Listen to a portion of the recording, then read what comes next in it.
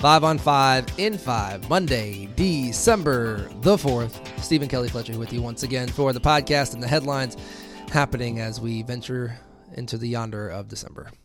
The yonder of December, and y'all have stressed me out with this whole 3 weeks till Christmas thing. So if I sound a bit distracted, it's because I'm trying to do a little shopping. Anyway, no, we'll get to tabs it. Open. Yeah, I like too many tabs and too many computers. Anyway, we'll get there. Today, we have chances for rain. Not everybody. It will be spotty, not like Friday where it was almost a guarantee that you were going to get wet. So just be mindful of that.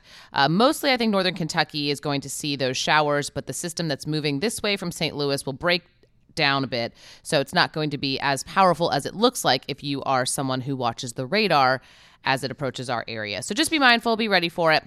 Here's the thing. Tomorrow, because we go overnight, 31 degrees, and then there's chances for rain tomorrow, you will likely see some flurries, some snow. The ground temperatures are still plenty warm, that we are not going to have accumulation. It's not going to be anything that causes a major mess. It could cause problems simply because people freak out and don't know how to drive. So that's, one option. That's very technical, as you can tell. Otherwise, things start to dry out for the rest of the week, and we'll talk more about that, but nothing too crazy. Temperatures all kind of stay in that like mid 40s range. I think at one point we do tick up to 50 before it drops out over the weekend. So we'll keep you updated.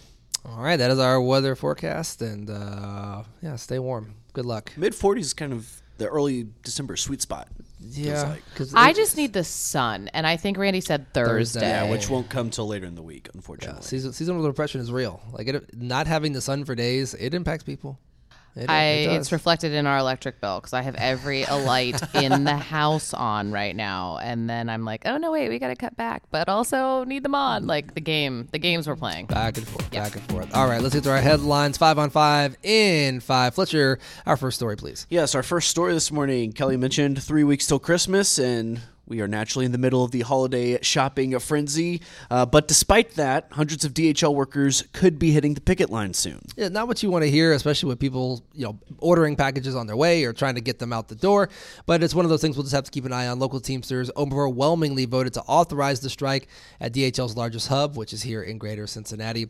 A new potential contract between DHL and Teamsters does seem kind of in limbo right now. They look to meet again Thursday, hopefully get a new tentative agreement after another vote. But negotiations impact 1,100 ramp and tug workers who load and unload airplanes at CBG. Now, the Teamsters, they're looking for a pay raise and more safety as far as their workflow. But they also want it to be clear that there isn't a strike yet in effect, but they can order one. Now, as far as the other side, DHL, they say they have plans in place, including activating supplemental staff and temporarily moving flight volume away from CBG and letting other hubs take care of that. So we'll be on the lookout. We've seen a lot of strikes this year in a lot of different industries, so it just seems like one of those things where workers are trying to take advantage of hopefully getting some better benefits themselves, and we will see how the actual company responds to those. Our second story this morning feeds kind of into similar lines. Holiday time is approaching. You are running out. Not hoping to stress anyone out there, but, 3 weeks seems very short. But Meredith Stutz was live for us, not only from the consumer angle, but also for how this rush time is impacting local businesses. Absolutely. It's a huge time for them. Sometimes this is what the year sales hinge on. And we have incredible local vendors in Greater Cincinnati. So there's a really cool business now, and we're getting another one in Crestview Hills. It's called Painted Tree. And if you just saw the storefront, you honestly might not have any idea what the heck it is. And essentially it's like Etsy, but a storefront, and it's all local businesses. So there are dozens of different vendors. They can have their goods there, not have to staff it, not have to worry about the certain hours, and someone can still be there to ring them up and they get the financial benefit of it. So yes, they probably pay for their space there, but compared to what they would have to do at craft shows this time of the year, losing out on time with their own families, this is a really cool concept. And you get to shop all in one place, local vendors. So that's kind of the tough spot sometimes with the local shops is you're like, okay, yeah, I'll pop over to that boutique, but like that's really only going to satisfy one thing on my entire Christmas list. This puts everybody in the same spot. So you could hang out, check it all out, see everybody's things. So this was in Sims Township is where the first one is, and then the next one opens in Crestview, not until January, so you couldn't do your holiday shopping there. But it was really awesome to have all those local business owners up with us very early this morning to say, like, hey, this is why it's important. So love that. Yeah, love the Etsy but local angle as well. And yes, Christmas is over in January, but if you have any friends, maybe with a January birthday, that might be a good idea. Who do you know, too. Fletcher? Who do you know with a January birthday? I'm just putting it out there. Uh-huh. Some Okay. people have January birthdays. We're shifting gears a bit for our third story. Steven, you actually have a only on WLWT story airing tonight. You went inside Homeland Security as they told you how parents can further take steps to protect their children online. Yes, yeah. Homeland Security Investigations, they have an office up there in Blue Ash. I went there and talked with a couple of agents and the agent in charge, talking about their child crimes unit, how they chase down these people who basically prey on kids on the internet, whether that be through apps, through text messaging services, gaming chat rooms, a lot of different things. But we talked about how they go in and keep these kids safe, as particularly with sextortion. You know, these people will try to gain these kids' trust, and then they'll pose as somebody else and start asking for pictures, and then boom, I want $500, I want $1,000, or I'm sending these pictures to your family. We had a case in northeastern Ohio where a kid actually took his own life after this happening to him. So a very important story to talk about, especially as people are getting tablets and cell phones for their children, having those conversations to keep their kids safe, because there's people looking to prey on them. It's a very enlightening conversation as a parent myself. My kids are too young for all that stuff, but it's good to kind of get a baseline of what these people are chasing down and how they're educating the community. They run seminars. They will go to schools and they'll talk to teachers, principals, all the students as well. So the story airs tonight at 6. I hope you tune in and watch it. Of course, get it posted at WLWT.com after the fact. But it's an important story that needs to be talked about and continually talked about. Yep. And a danger that, as long as the internet has been around, that threat has been around, Yes. But as technology becomes more and more accessible and as kids get it younger and younger, something that needs to be urgently spoken about. Moving on to our fourth story, ending on a couple of sports notes as is tradition, especially on a Monday. The magical season that was the 2023 FC Cincinnati campaign came to an end in heartbreaking fashion on Saturday at TQL, Just falling devastating. 3-2 to the Crew. For the second time this year, FCC took a 2-0 lead at home into halftime against the Crew.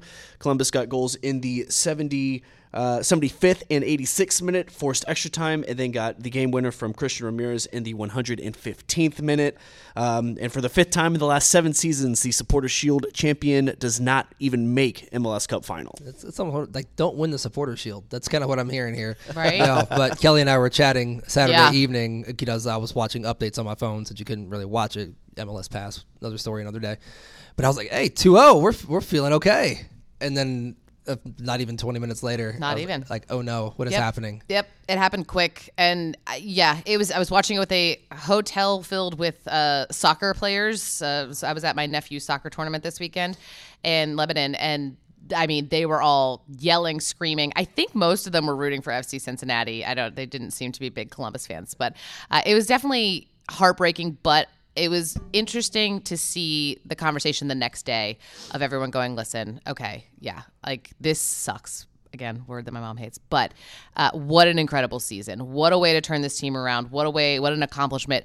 The pressure's on now, though. You build from here. Like they're not going to accept mediocrity next year, which is going to be an interesting place for them to be in. And I think they can do it. It's just it sets the bar very high. Yeah, especially with a lot of names probably not going to be back next season. Big names too. Yep. Big We'll names. have those names sooner rather than later before the month ends. Just the same way the European soccer off season is very brief. MLS same way. Preseason starts back 6 weeks? in Yeah. about 6 weeks. That makes zero sense. But anywho, Yeah, there were Columbus dominated possession for most of the game. There was about a 15-minute stretch where FCC had 3 goals taken off the board. Once for a handball, once for an offsides, and once for something else. And it felt like they were about to get that third goal, but that third goal never came. Unfortunately, Columbus not only tied it, but was able to get that third goal. They will face LAFC in MLS Cup final in Columbus. If LA wins, they will be their second second straight Yeah, title. whatever. Good for them. Yes, On to the good Bengals. I'm On to the Bengals, over, yes. Over the crew. Our final story, of course, the Big Cats battle in Jacksonville tonight. Bengals looking to snap their 3-game losing streak in the Sunshine State and get a couple reinforcements as well. T. Higgins expected to be back on the field for Jake Browning and the Bengals offense. Logan Wilson expected to return on the defensive side of the ball. A win for the Jaguars would put them tied with Baltimore and Miami for the best record in the AFC. So the Bengals not only trying to keep their own playoff hopes alive, but trying to play a little bit of spoiler as well. Charlie Clifford, Mark Slaughter are in Jacksonville. They'll have your On the Boots coverage, and we have you covered all day and night, overnight long. Yes. I hope they enjoy their trip to 75 degrees. I love hope it that pours on them. Well, I was about to say, I loved that you could tell they were in Florida because Charlie in his shots this morning had rain on his coat. So take all no the mistaking where he was. Whatever. All right. Happy Monday. Not jealous at all.